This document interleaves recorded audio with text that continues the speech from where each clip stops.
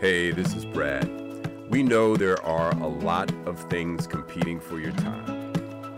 However, if you've taken the time to listen to our podcast and you like what we're doing, we'd love it if you would subscribe, review, or rate us. Thank you so much. Hello, everyone. Welcome to this episode of Corner Table Talk. I'm your host, Brad Johnson, and we are exploring subjects related to food plus drink plus culture. And as always, with questions or comments about our show, you can reach me at brad@postonbeamhospitality.com. So African Americans of a certain age that spent time in New York City in the 70s and 80s would be familiar with the club, restaurant, and social scene that had migrated south from Harlem to the Upper West Side. Numerous Black-owned venues were jumping with live entertainment, food, and drink. Most nights of the week, it was live. It was happening. Packed on weekends, standing room only crowds spilled and sometimes stumbled out to the street at 4 a.m. to double park cars or brisk walks home to Park West Village, brownstones, and or apartments dotted throughout the Upper West Side. However, if you were not ready to go home, the after hours spot on 105th Street and Central Park West could take you into church hours on Sunday morning, necessitating a hand over your eyes to shield the morning sun as you adjusted on your way home. My longtime friend, Yvonne Durant, has written a book from her personal experience chronicling that period while telling the story of her rise in the advertising world as a copywriter to working with major ad firms, a career that also included spending 7 years in Milan as a copywriter with a global international agency, while weaving in a love story with none other than former Upper West Side resident, perhaps the greatest jazz musician of all time, Miles Davis. As an author, Yvonne has written articles for Oprah, New York Magazine, the New York Observer, and the New York Times. She also writes along with her sister. They have a website about etiquette and a blog on etiquette and civility. She gives workshops on those subjects. Most recently, Yvonne joined Audible as a member of their editorial team. The book is titled Quite the Contrary, and it is available on Audible Books. I have to tell you, I listened from start to finish, and it is beautifully written, expertly narrated, including the narrator's version of Miles Davis' voice, which you have to hear and you have to appreciate if you've ever heard Miles speak. It's very effective. So here we go. Yvonne Durant, welcome. And I also want to give a shout out to your twin sister, my homegirl, Yvette. Yvonne, what's happening? Welcome. This is happening. This wonderful thing is happening right now. It's great to have you. So we kick things off with our short order questions. So let me fire a few at you. What is on your musical playlist these days? What are you listening to? I don't listen to anything courage. I listen to things that are encouraging and uplifting. Carmen McRae is always there. I love Jessica Loving early in the morning, especially when she talks about the world. It wouldn't be half as sad, half as bad if everyone just had just a little bit of loving. I love that. Interestingly, a couple of years ago, I had to have Brenda Starr in Spanish and English. What's If You Can Believe, whatever. I like that inspiring stuff. Bill Withers, anytime. Some classical, can't recall which one right now. I love Miles's Porgy and Bess. And I love what he did with Time After Time. Beautiful. These days, I'm listening to books all the time. Okay. I have to, as an editor, I have to. Yeah. So a lot of your downtime have been music in your ear, but now it's books. Now it's books, yeah. Listening to a lot more podcasts that way. For exercise, for me, music was always part of my journey while I exercise. But now I'm finding I like to mix in a little learning, a little podcast. I listen to your book a couple of times at the gym, and I find it's a good space for that.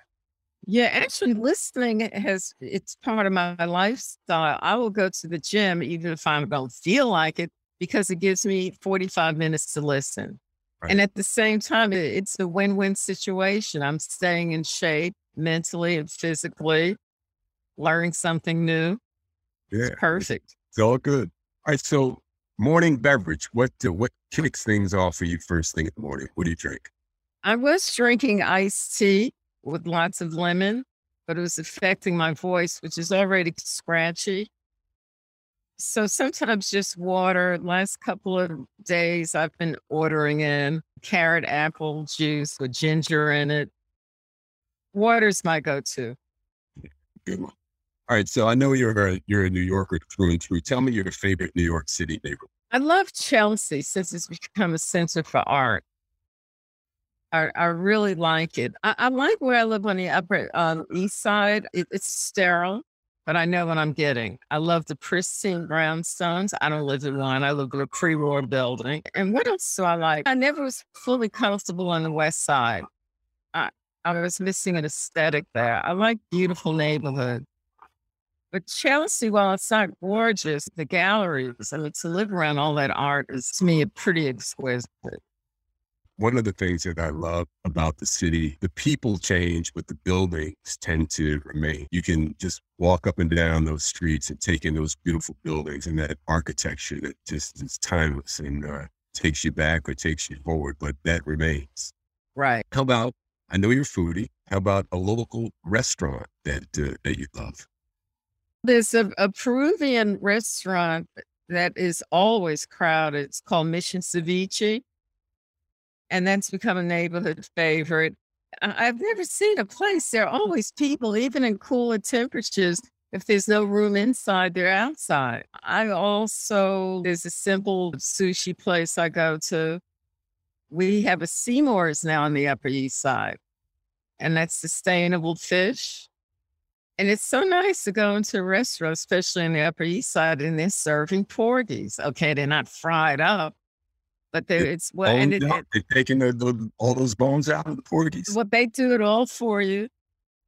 And then it comes with 3 vegetables. So I like food combining. So protein and vegetables, that's a very good food combination. So I like that place a lot. Tell me the last great meal that you had, either out at dinner or one you made for yourself. Or actually, last great meal, I was in Houston this past weekend celebrating the birthday of my other mother. I have several mothers. I'm high maintenance.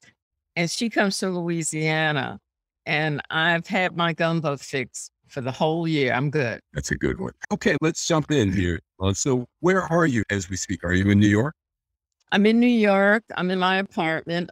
I wanted to do this from the office. We're reopened now, and the conference room's on all up to snuff. The designs are beautiful. I work in a beautiful environment downtown Newark. We have a cathedral on campus, and we have a building. And so we're back in the main building, and it's state of the art. Nice. I always like to ask, especially these days, given the craziness of the world, how you're doing. So how are you holding up? I know this is a busy time for you. You released this book, but how are things? How do you feel?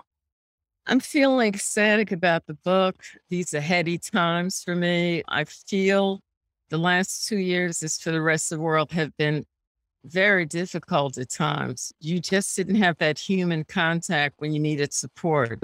I couldn't say to my friends in the but meet me around the corner, or let's get together, or I need a hug. None of that. But right now, I'm feeling much better and very excited about the book. I'm combing the internet at night because there are these sites where you can download for free. So now that I've told the world that, I report them to the lawyers and then just found sites that know something about my book. That's kind of cool. And I work in technology, so I've become quite savvy too. So are you saying that there are sites that are illegally downloading your book? It's just people will find a way. Yeah. So I just take note and send them in to the people at Audible. All right, so we're going to get into the book for sure. But before we do, I want to touch on your interest in etiquette and civility. It really, really strikes me, especially given what we've all gone through these last couple of years, where it's been anything but civil. And etiquette has been something that has certainly not been exhibited by some of the people who we see the most on television, our political leaders, yelling at each other. So I wonder, with someone such as yourself who pays attention to those kinds of issues, how the last few years have set with you? I'm sorry to say that we're still missing an etiquette. Yvette and I had dance lessons, dance school every Saturday. And part of that used to be, quote, charm school. Back in the day, people actually went to charm school. And part of that was just learning how to say hello and engaging in conversation, basic table manners, how to walk, how to sit down, all that. But these days, I don't know if people even understand what etiquette is. And I'll tell you that when I lived for 7 years in Milan, that was my finishing school. I learned so much about dining. I remember I was at a dinner party in a very nice area in Milan. And after, the food was good. And I said in Italian, because I wanted to show them I knew how to say, I am full in Italian. And it went so silent. My best friend was sitting next to me and said, what if I said wrong? We don't say I'm full here. That's not how we look at food. I said, what should I say? Because I'm full. Just say, I'm fine. This is delicious. So whenever I hear someone say I'm full, they don't know, and it's not a crime, but things like that, how to sit at the table. Like I was saying, why do you put your two hands on the table and it's because you always have to know what's in people's hands. You always have to know. So when you're eating here in America, what's it? That left hand is usually in the lap, which is very odd to me now. Like things like that, but just every day, like the internet is not encouraging when it comes to etiquette. People don't understand there's certain things you can write in an email that don't translate. Like when someone uses please a lot in an email, sounds like you're okay. It's interesting, and it's nuanced in some cases, like the Italian, the difference between saying I'm full and saying I'm fine. One sounds a little bit more like you enjoyed the meal. The other sounds like you ate with a purpose of just being full. So I also listened to an interview that one of you was talking about, and it so resonated with me because my father had this pet peeve about the response, what? To this day, if ever I catch myself saying what when someone says something to me, my father's voice is there immediately. But it's those kinds of basic lessons that set you up for just tuning into what's important in terms of how you communicate with folks. Exactly. Yeah, that what thing. And friends will say, what? It's like, did you just say that? Let's touch on the internet. It's kind of cliche. It's not what you say, but how you say it, right? And through text and email, it is different. What the intention is behind your communication, and emojis go a little bit of the way if you like to use emojis. I happen to not use emojis. What do you advise folks, Yvonne, in terms of making sure that your intent is received in the way in which you wanted it to, in terms of emails or texts? I think that you should think, how would you like someone to write to you? But then again, if you don't know any better, you would know to say, like, I got an urgent message a few weeks ago. You have not given me the information about, and it sounds accusatory. Instead of saying, do you have the information? I think we're all such in a rush these days to get the messages just right away. Oh, let me fire back. And this is assumption. There's also an assumption that we're walking around with our phones in our hands all the time. Like a few days ago, a friend was going, well, I wasn't walking around looking for a text message. So I'd already left. And then I saw this message, just happened to be scrolling through. I don't know what the answer is. I think we need to get some etiquette books. I think the way children are being raised these days, you get on the elevator, you say hello, and they don't say anything back, and the parent doesn't say, Yvonne just addressed you. I can understand you don't want your kids to be too friendly in this day and age, but a hello deserves a hello back, no matter what age. And eye contact. And I like what you mentioned also too, in terms of phrasing an outreach to someone via email, sometimes posing it as a question as opposed to an accusation. Almost. Exactly. Just softens it and makes it easier to receive on the other end. So I like it. Yeah.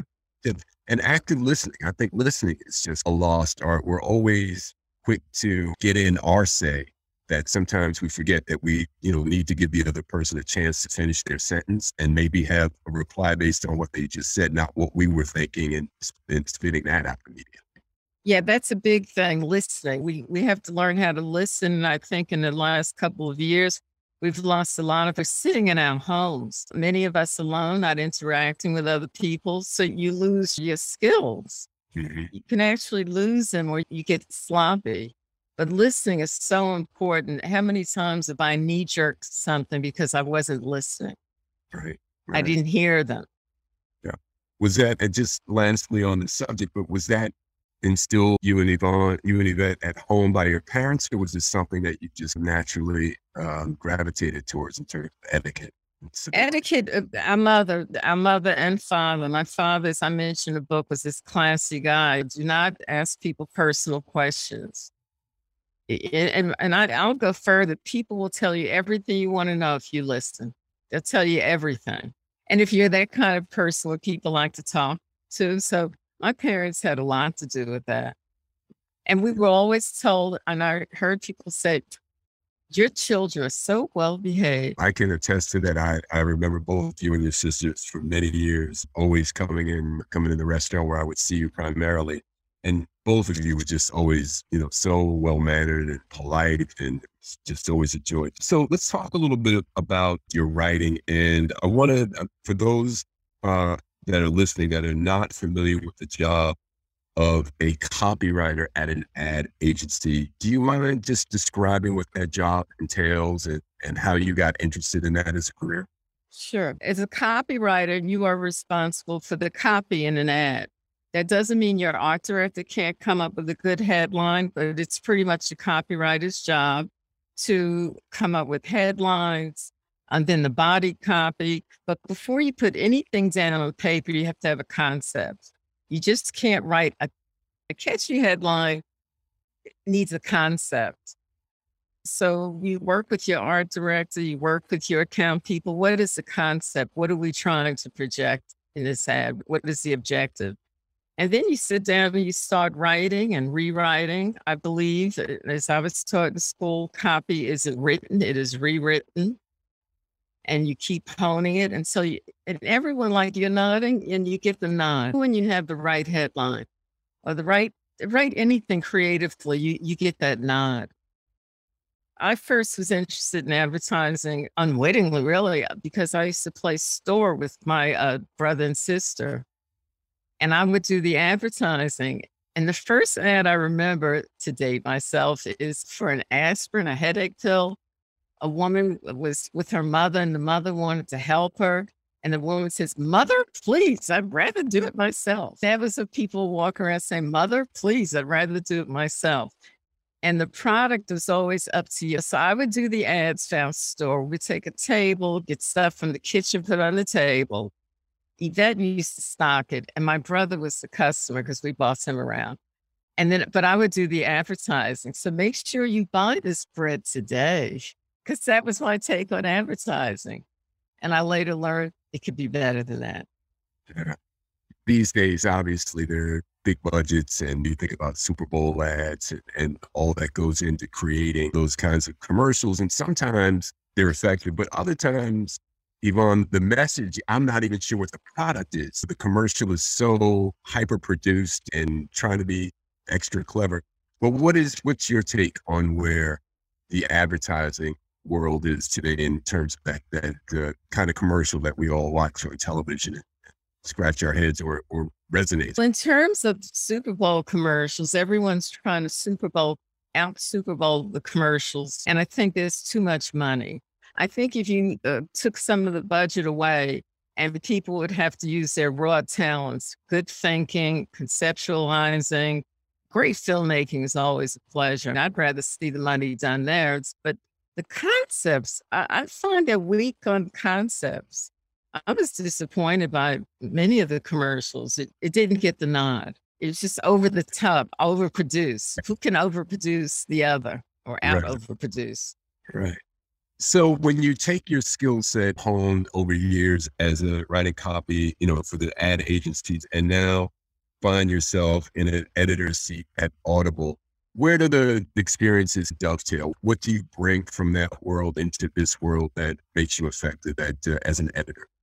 Which is, by the way, a dream come true. Just want to make everyone clear. I'm not an acquisitions editor. Do not send your manuscripts to me. If you're a good friend, talk to me. I'll try to help. I write for the Audible blog, which is very intense and that there's so much content. And what I've learned, and I think most of my colleagues, you have to rewrite. First, I put something down. This is how I write in layers. First, I put it down. Then I read it over and I fine tune the sentences and then I season it. There's another word that can go there. I like to write with rhythm, which is what I used to do in headlines. You just need that extra word to bring the line to where you want it to be. So I do that when I write for the blog because they're articles. And I've written on all kinds of topics. Now I'm writing something about truck drivers because they're big time listeners. And you just go over it again and again, and you can step away from your work if you have time. I try to give myself time because we do have deadlines. Walk away from it, then go back and say, I can do better. I'm always trying to do better. It's interesting you mentioned truck drivers because I had read that also, that podcasts and audible books are big for me. It makes perfect sense, right? They're on the road for sometimes 10, 12 hours a day. And to be able to listen to a book and have that entertain you while you're on the road. Podcasts are huge. They have the time to listen. All right, let's talk about your book. And, it's always so nice to read something that has been written by somebody that you know, because you realize there's so much more about them that you did not know. I had that experience, Yvonne, in quite the contrary about you and Yvette's life growing up. And so much of that was new to me. As many conversations as we've had over the years, you don't really dive that deeply into a person's background. And to hear you tell your story that way, or the narrator tell your story that way, I found really entertaining. So basically, you rise up through the ranks of the advertising world in an environment that we'll say was less than hospitable to women, and in particular women of color. And yet through, lots of grit followed through. And I really admired how attentive you were to whatever opportunities were presented to you. You never let one slip, at least in the ones that you illustrated in the course of your book. And when one person gave you a number to call the next person, you followed up and you would make those calls even when it didn't lead anywhere. You still kept track. Then ultimately taking the position in Milan with a global agency was pinnacle at moments. Talk about when things began to click for you professionally and describe a little bit, if you will, just that process and then take us into that Milan experience, because I know that had to have been pretty dynamic. Things started to click actually when I got into the training program. I had to go through some humiliation, being treated like someone who couldn't read at a certain level. Like I flunked on purpose the reading test. This is how they set up a writer for success. Your reading level has to be a little low, so that was crazy. But when I wrote my first ad, that was so exciting. It was a national ad. It was a black and white ad, one column wide, and it was for Tampax tampons. And I think I used the word, those period days aren't hassle days anymore.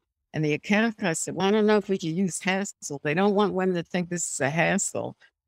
And then he came back from the meeting. We sold it and we can keep the word hassle in it. So I was so proud because now you're a copywriter.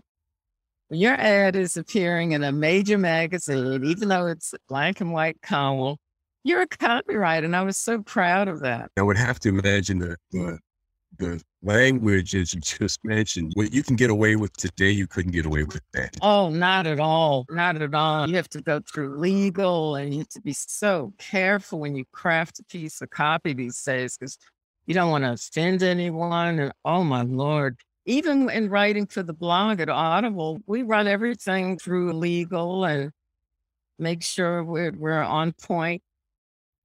And you'd be surprised. I did something recent. I know we can't say things like that. So you worked through the years at various agencies in New York, and then you win this opportunity to work in Milan. Was it like a "how you like me now" moment for you, or what was that experience? Oh, that was gangbusters. Even when I was a junior writer, I always wanted to work abroad because at that time we were having these global teams and they would come in from Italy and Paris and have major meetings. And I said, well, I want to do that. So first I was thinking of London. And then I met some people from Italy. One Italian man was on our Euro team, they called it. And then I went to visit and I said, this place feels very comfortable to me. And then I remember going that, by the way, that's a whole nother book, my experience in Milan. Then I went back to my creative director. I said, I'd like to live in Milan because I'd been there on another vacation. I was on my friend's boat in a town in the Riviera. And I said, this could be every weekend. So I said, I'd like you to help me, the company. I said, I'm going to do it anyway. He said, we don't have any money, so we can't pay for your lessons. And I said, okay. So I paid for my own lessons for a year and a half, private lessons. And then travel was much less expensive. I must have gone 3 times a year in 1 year. So I could practice.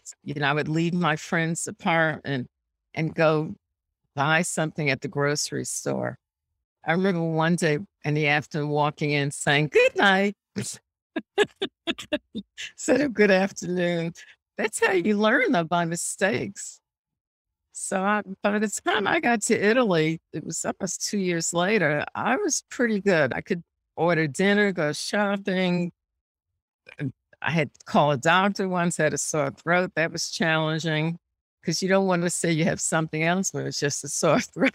So I chose my words carefully. In describing your journey as a young girl in Brooklyn through this job in Milan, I really admire, Yvonne, the way that you highlight the challenges, some of the challenges that your parents had. I know your parents split and there was financial instability along the way. And the way that you discuss that in the book is as a matter of fact, but not as we're not going to, there wasn't a heaviness to it. It was almost like this happened and then this happened. And then I had this because this happened. And it was really just inspirational in that way, that you can have these obstacles in front of you. And still, if you are on your course, there's just challenges and things for you to overcome. Was that kind of the way that it was for you? Because from Brooklyn to where you ended up, that's a pretty good journey for an attractive brown girl like yourself. Yeah, it was the day I came home from school and learned that we were homeless. Now, I shall never forget that day. I will never forget the expressions on people's faces or how stoic my mother was. And she says, I have all of your clothes, because wardrobe was very important. Yvette and I went to school the next day because there was winter finals, I think. First of all, we didn't have a home to stay in. If we wanted to stay home, we could stay at our neighbor's. She was so nice. And we had already studied. So, of course, we went to school. And we told some teachers that we don't have a place to live right now.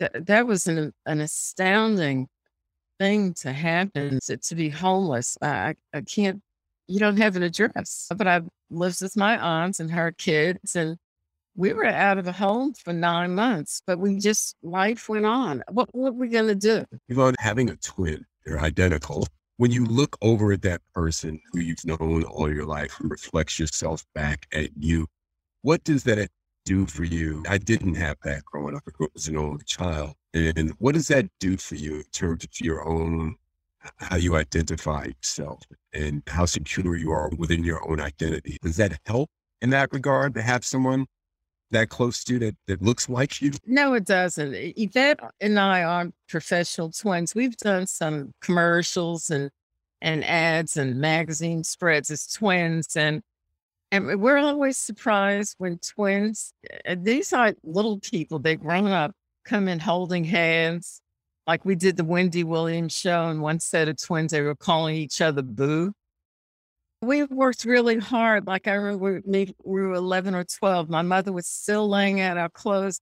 And I think that maybe I said, I don't want to wear that today. So I think we were close to 12 when we stopped being identical twins in dress. So we've always refuted that. We were close, but never that close. We have other siblings, but we grew up together. I found being a twin, you're always compared. And some of that comparison can be so cruel and cold. And then people don't know it, but they think they're the first people who said to you, I couldn't tell you apart, or you're at a party. Oh, I thought I just saw you across the room. You hear that a couple 100,000 times in your life, and it's really hard to be pleasant. Yeah, I understand that. So let's talk about the Upper West Side. When did you move into that part of town, part of Manhattan? I remember it was in 1973. I had a roommate. I was living on 16th between 5th and 6th, and it was not like it is now. It was not the cool neighborhood. As a matter of fact, I would escape and go to the village or either go uptown. I had a roommate on the Upper East Side, and the rent was going up to $275. Horrors. Oh, no, what are we going to do? She was a school teacher, made a little bit more than I. So, well, we have to find cheaper apartments. So she moved down to Sheridan Square and found a nice place for $250. I found a place in Park West Village. My manager at the time at the ad agency, the training program, she said, go up there because you'll impress them better because I don't think I made enough money. So it was a very lovely couple and they wanted to rent it. And I impressed them. Well, I'm in advertising and I studied French and I studied Latin. And I got the apartment for $173 a month. Do you know how well I could live? My electric bill is $173. And that's how I began in Park West Village. And I didn't know how significant a place it was. Yeah, and again, obviously that's my years growing up there. And that part of the story just really so resonated with me because I just feel like that part of Black culture in New York is maybe not underappreciated by those of us who experienced it, but certainly not well documented. I happened to find a friend of mine was doing a deep dive, Googling a few months ago, and actually found an article in the New York Times from 1973 that quoted my father and quoted Mike McKell. Really?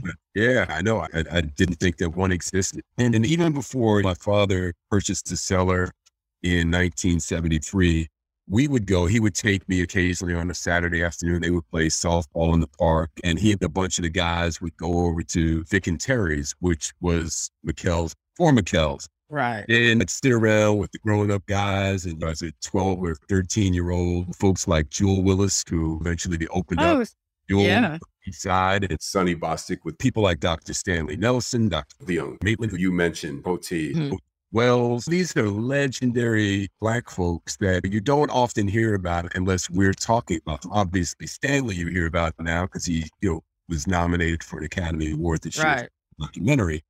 But a lot of these middle class and soon to be very successful Black folks all coalesced in this neighborhood on the Upper West Side. And Park West Village, as you mentioned, I lived there. I lived in 784, but initially my dad and I lived in 392. Very familiar with that neighborhood, but I just could not get enough of your spot on account of that period. So if you want to talk about the draw to this part of town for you and set up what that neighborhood felt like to you during that period. I wasn't that familiar with it. I knew people who lived up there.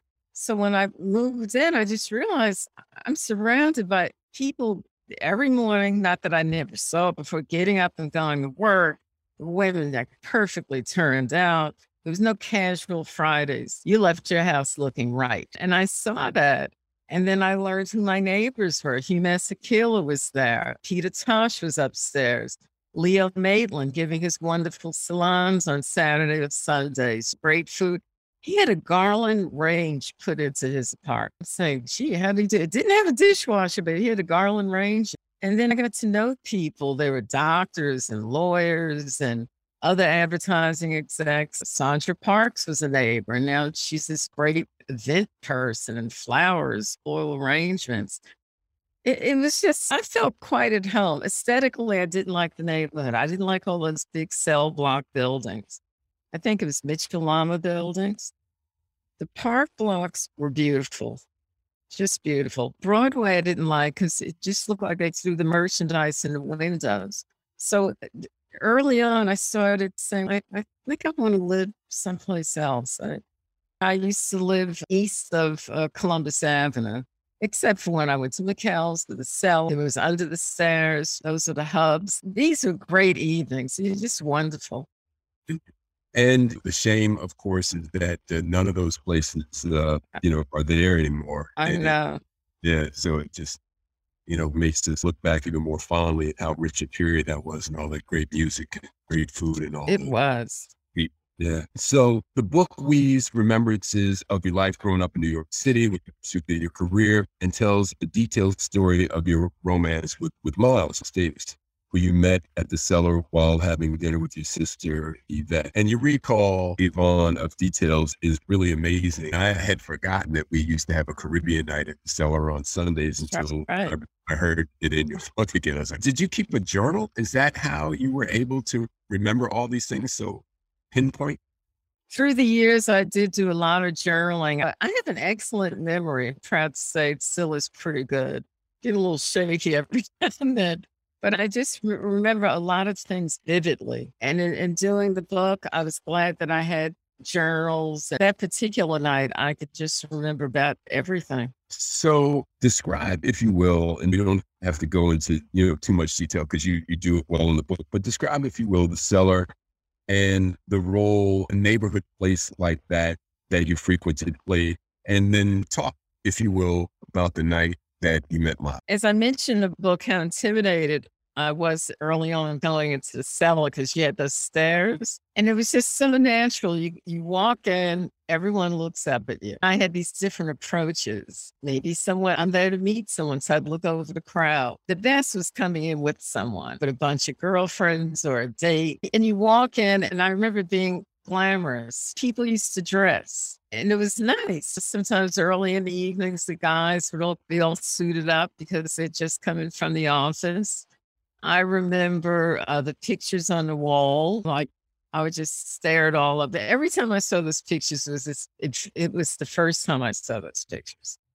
The food was good. The staff was great. Vanessa Bell was working there. My friend Blue worked there. I mean, all these interesting people working there and just being there. And then came Sunday night, Mother's Day. And I guess it changed my life. It gave me a great story. The Cellar was a famous restaurant with live music on some nights. It was owned by the elegant Howard Johnson.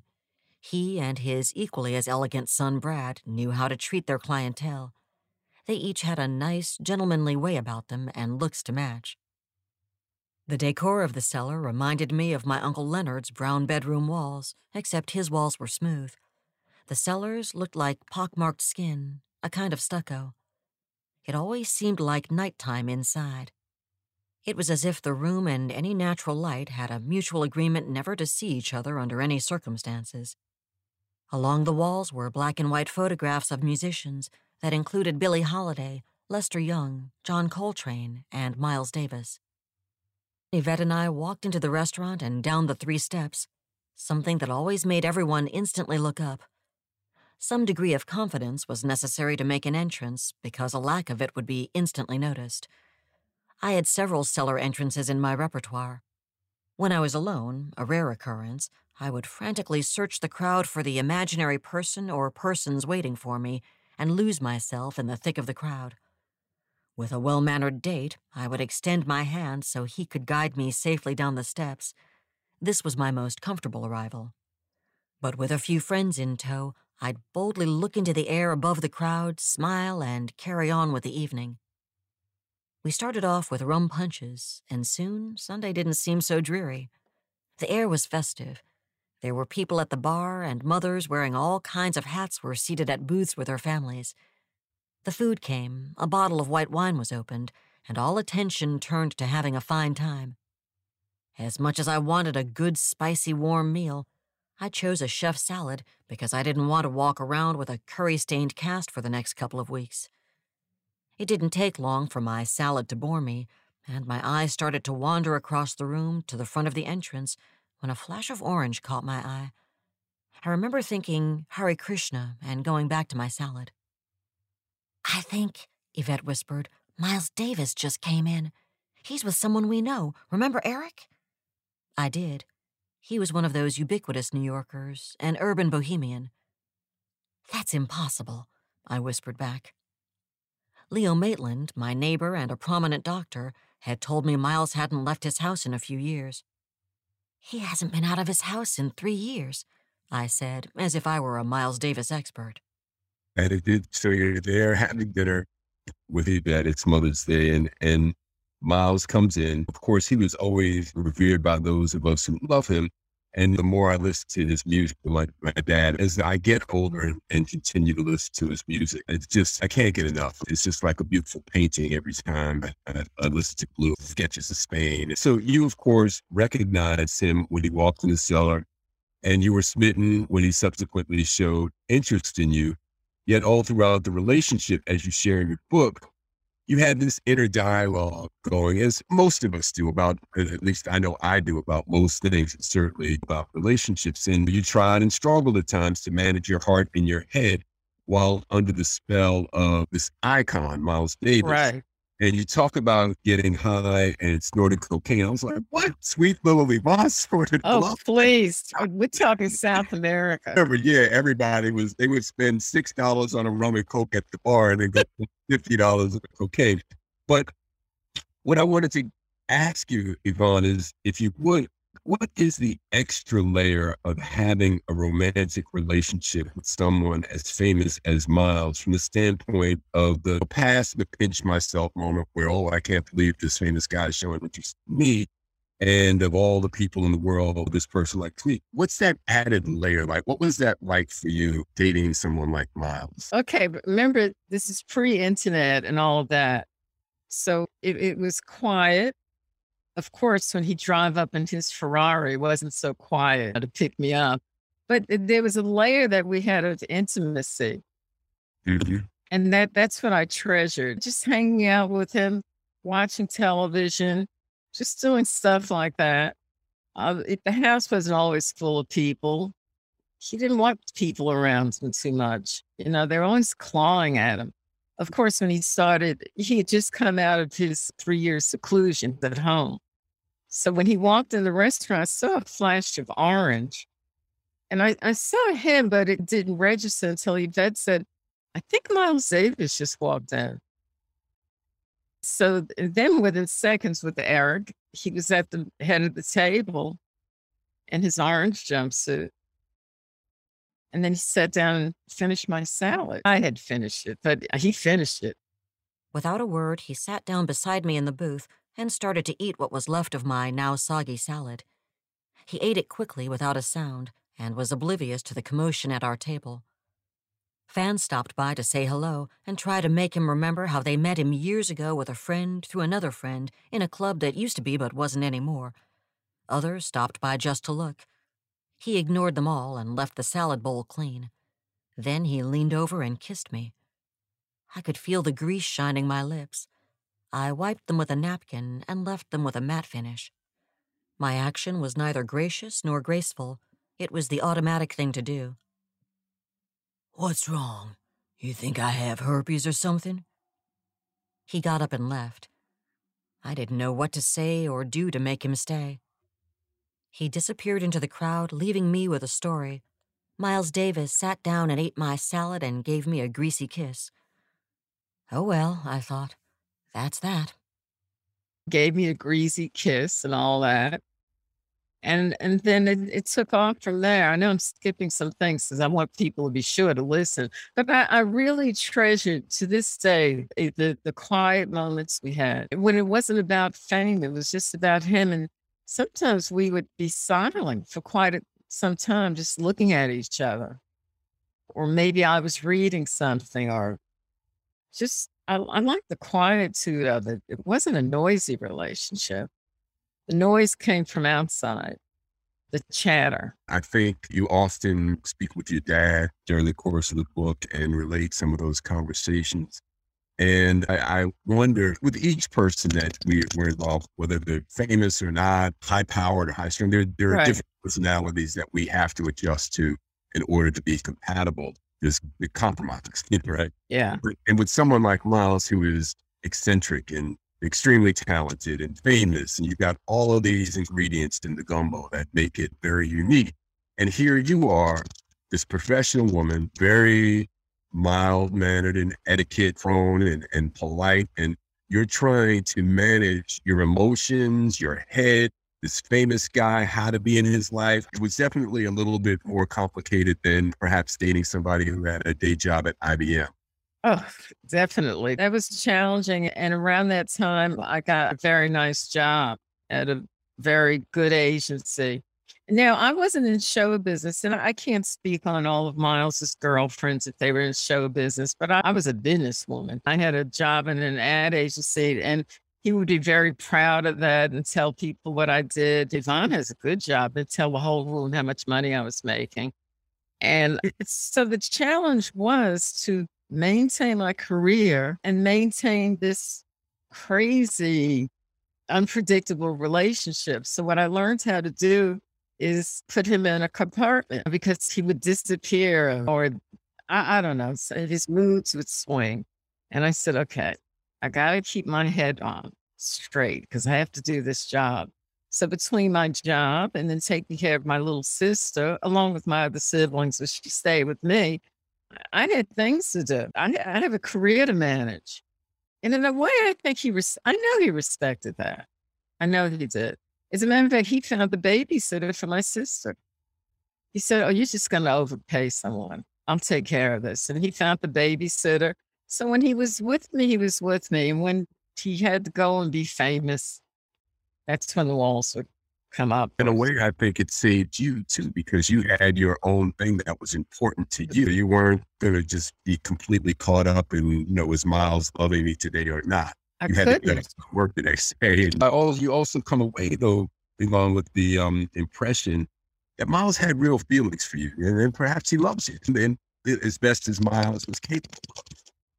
Oh, my God, I shouted. It's a ring. He gave me a ring. Yvonne, it's beautiful, she said. You deserve it. I agreed and immediately put it on my left hand. The design of the ring was a snake with 2 emerald eyes. It was a little big for my left ring finger, but I hadn't even considered putting it on my right hand. The snake's head kept moving. It was never where it should have been. I liked snake rings. He gave me a ring, I yelled to my sister. Miles gave me a ring. I was too giddy to hear anything she or anyone else said. I tried calling Chicken, but the line was busy. After a few more tries, I got through. Chicken, today Miles sent a ring to my office. You should see it. I saw it already. How? I went with him to the jewelry store. He's going to marry you. Chicken, come on, be honest. Tell me everything. I was with him when he told his lawyer about you. Go on, go on. He told him how nice you are and sweet, and then we went to the jewelry store. He bought that ring and then ordered a diamond ring for you. Inside, he had it engraved to say, Mrs. Miles Davis. I would have preferred Mrs. Yvonne Davis, but this I kept to myself. I told you if something's for you, you'll get it. All that crying you've been doing, for nothing. Chicken, my own dear Abby. The shine of the ring and the moment dulled briefly when I asked him where Miles was. Chicken told me he was staying with his friend, and he'll call him to tell him to call me. Miles called minutes later. Thank you. It's so beautiful. I love snake rings. Thank you. A friend used to wear thin snake rings stacked, and I loved the way they looked on his finger, especially the different colors of eyes. There were rubies, emeralds, and diamonds. That's what I'll do, I thought to myself. I'll stack them up. When are we going to see each other? I asked. I'll come by this weekend. I have some things to do. Come by and eat. I'll make a curry. I'd never made one, but I was going to learn because I knew that's what he liked. Once he took me to a little Indian restaurant on 125th Street. The owners were thrilled to see him, and they knew what he liked. Food appeared in front of us, and Miles picked up a fork and started feeding me. Pointing the fork at me, he said, You see, I'll take care of you. Well, his actions certainly showed me that he cared about me. And the things he would say, it's funny looking back when he would call me, one call after another, and I was actually hanging up on him. And then he kept calling, I think purposely. And finally, I unplugged the phone, plugged the phone in, and he would call me. It was like crazy, but I always say it's easy to say I love you, but to show love, that's a whole nother thing. And he showed love for me, like sending a fruit basket to make sure my colleagues had something to eat if they came in, making sure I had something on my skin when I was outside, feeding me. He used to feed me because he didn't think I ate enough. Sections of the book were very visual and really touching. And it's great to see that side of the Miles Davis that a lot of us have not heard about before. So I really enjoy that. So on the food note, you were a regular at Rao's, and I've never been there. And I, of course, heard know all about the mystique. They even have one in Los Angeles now, but you were on a first name basis with the owner of the Major With League. Frank, yeah. Frank wasn't the fancy owner that he was working. His aunt and uncle were in the kitchen. So what's the mystique about Rao's? How would you distill that? Let's talk about the food. It was simple Italian food. It was not overwrought. No one stood at your table, told you what they did with the garlic or what they rolled the salt in. People, we double baked the stuff. It was just good, simple, I would say Southern Italian food. But I didn't know a lot of the players in the room. I went there with advertising people. And then I would call for my own reservation. I could get you in 3 weeks. Okay, 3 weeks it is. And you could pay by check. I used to go up there quite a bit. And then it became this place where people were literally owning their tables. And that's when I said, let me get off this bus. I'm not all of that. Have you been to Rao's lately? No, I haven't been in years. I don't think I've been since I've been back from Italy for sure. I did see Frank before he died at Marcus's place. They were doing Harlem Eat Up first year, and he was there. And he introduced himself to me. I said, oh, I know you. I'm Yvonne, the copywriter, because that's how it's. Hi, Frank, this is Yvonne, the copywriter, and a Black woman. He said, yeah, I know you. I know who you are. And that's when he would give me a table 3 weeks from that. But it was pretty special. Yeah, that's a room I always wanted to get into. Maybe I'll be able to go to the one in Los Angeles. As we're winding down here, Yvonne, you've written on the future of New York City. And given the impact of the pandemic, there's been a lot of movement. Some folks have left the city. Some folks have left big cities. I know Los Angeles has lost some folks. And life changed for quite a while there. And I think we're all still in recovery and wondering what the next week's going to look like and the coming year's going to look like. But you've got a new mayor now in New York, I just wonder from your standpoint, do you feel the energy of the city returning to the New York that we all know and love? What's your take on New York and its future? Well, I'm always out. I'm a social animal, so it was doubly hard. I had 3 different pods during the shutdown, groups of friends, and they were all lovely. I could feel the energy. I've been to the theater quite a bit. I've been going to openings. I've been going to cocktail. But for me, I'm back. A lot of my friends are back. It's never going to be the same. And sometimes when I'm just sitting here saying, I can't believe I've lived through a pandemic. I've walked out of my house and no one was on the street. I've been to Rockefeller Plaza and no one was there. It was like another world and it was heavy. It was so heavy. I believe in New York and we'll be back and better. I believe that too. The book is quite the contrary, available on Audible. It's authored by guest today, Yvonne Durant. Yvonne, again, I loved the book and thank you very much. Yeah, my pleasure. Thank you for joining us today. I really appreciate it. Thank you for having me here. Pleasure. Welcome, folks, once again to the segment that we call How We Move with my dear friend, Ambassador Shabazz. What's going on? It's going on for sure. I mean, listening to that the last hour, I felt like I was like riding in tow. You took the Broadway local train and stopped at 96th Street. All the stops. You get off at each stop because that's how it felt as she was reflecting and stepping. And she's just a little bit older, but I knew the circle and in and around it. And also the cross of who would meet. So when you made the reference to someone that would be of her orientation, mild-mannered, simplistic, focused, serious, of course the twain meets in New York because we're all there, right? Whether it's the eating spot or the red light waiting to cross, the likelihood is you're going to meet folks. If you happen to be at a concert at Central Park or whatever, that's what happens on the way to work, on the way to the cleaners. is the cross section of people that come together, and they don't always match. It may not look like you, but it be you. If you happen to be in that circumference in that neighborhood, we are of we. I mean, that's how that happens.